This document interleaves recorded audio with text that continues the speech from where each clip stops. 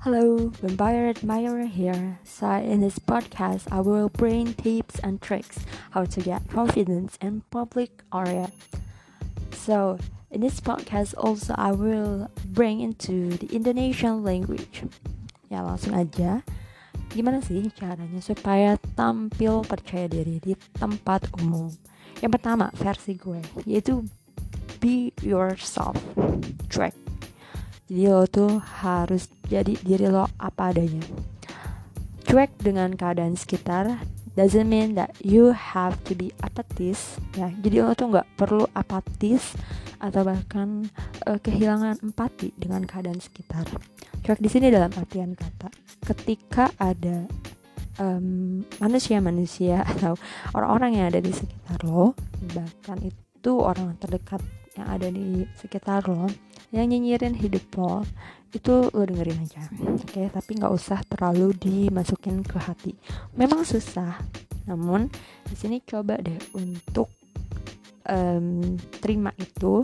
Nanti lama kelamaan itu akan terbiasa. Jadi nggak usah terlalu mikirin banget gitu apa kata orang, karena yang ngejalanin hidup ini adalah kita sendiri. Tapi di sini dengan prinsip bahwa ketika orang itu nyinyirin sesuatu yang apa yang lo lakukan itu tidak merugikan orang lain gitu, jadi itu ditanggapinnya biasa aja. Contoh, lo kok gemukan ya, atau lo kok bajunya kedodoran ya, something yang hal-hal sepele yang kayak gitu yang bikin kita kadang ngerasa minder.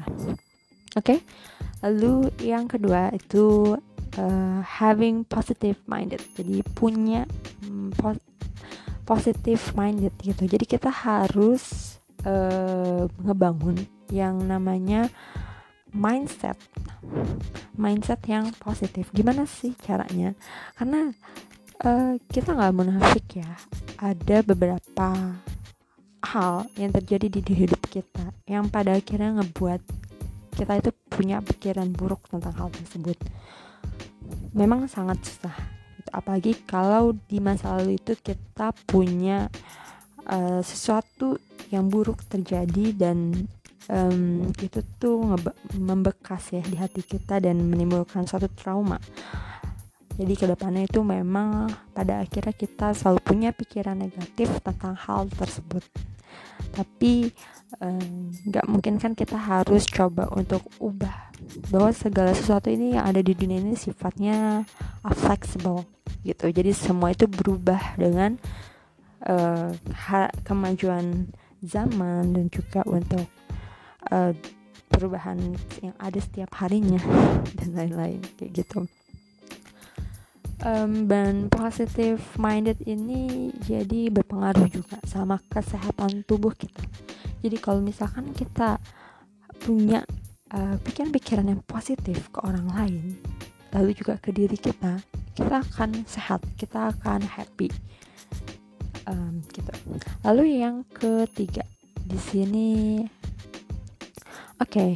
yang ketiga itu kita harus coba untuk terbuka. Terbuka di sini dalam artian kata kita harus coba untuk berani menyapa orang, berani untuk ngajak ngobrol orang, buka topik gitu. Jadi di sini kita akan lama kelamaan kita terbiasa berinteraksi dengan orang-orang. Jadi ketika kita bertemu orang atau mungkin ada yang ngajak ngobrol kita tuh nggak malu atau nggak minder atau nggak jaim gitu. Jadi untuk perasaan-perasaan takut itu lambat laun akan hilang kalau sudah terbiasa. Yang keempat ini ada yang namanya keberanian. Jadi kita harus berani ambil resiko, karena di dunia ini setiap yang kita lakukan atau bahkan pekerjaan kita itu pasti beresiko. Jadi kita harus berani bertanggung jawab, berani ambil resiko, dan berani untuk bergaul dengan banyak orang atau tampil di depan orang gitu.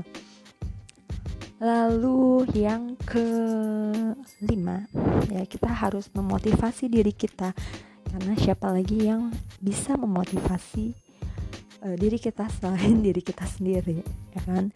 Oke, mungkin banyak orang yang kasih support, kasih dukungan, kayak misalkan ayo kamu semangat ya dan lain-lain. Itu memang berpengaruh juga, membuat kita jadi termotivasi, atau mungkin kita ngelihat orang lain, kok dia tadinya gini, kok jadi sekarang begini.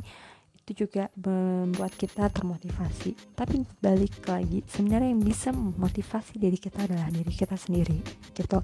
Apa kita akan terus berjalan di tempat yang sama, atau kita mau melangkah ke jenjang yang lebih serius?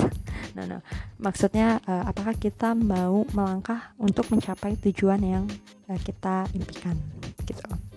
Itu yang kelima. Lalu yang keenam, di sini dikutip juga ya dari salah satu sumber, bahwa lu tuh harus membekali diri lo dengan pengetahuan. Pengetahuan itu banyak ya, nggak cuman pengetahuan terkait hal-hal yang serius kayak pengetahuan tentang sains atau apa, tidak. Sebenarnya pengetahuan ini umum ya, mulai dari apa sih yang lagi, isu-isu yang lagi hangat di negara lo, atau mungkin di kota lo kayak gitu, atau mungkin juga apa sih sebenarnya atau gimana sih untuk bisa dapat tubuh yang langsing. Itu kan pasti butuh pengetahuan kan, kayak lo harus melakukan diet sehat, lalu juga olahraga, atau mungkin pengetahuan lain terkait dengan buku-buku yang suka lo baca, atau mungkin genre-genre musik, atau gimana sih caranya mainin alat musik dan lain-lain. Pokoknya pengetahuan itu banyak banget jenisnya, dan lo bisa dapat pengetahuan itu dari buku, majalah, jurnal, artikel, berita, bahkan internet ya gitu. Lalu yang ketujuh ini adalah bahasa tubuh yang baik.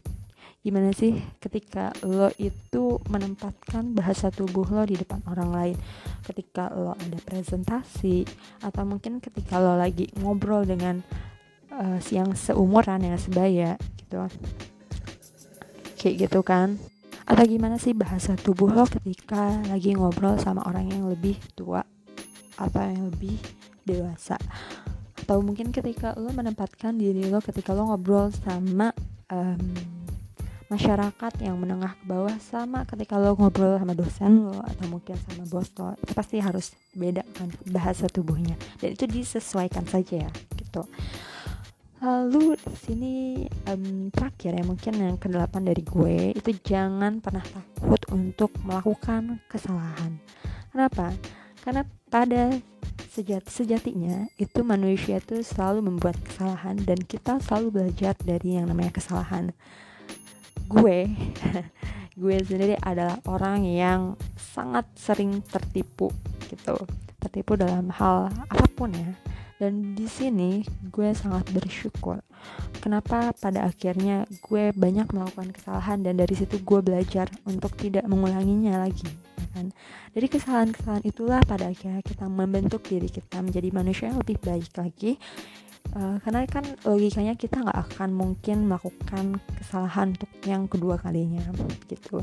Jadi kesalahan itu wajar, tapi kalau bisa jangan diulang, tapi untuk introspeksi gitu. Nah, itu adalah tips-tips dari gue untuk gimana sih ngebangun rasa percaya diri untuk menjadi manusia. Hakikat manusia pada umumnya yaitu menjadi makhluk sosial.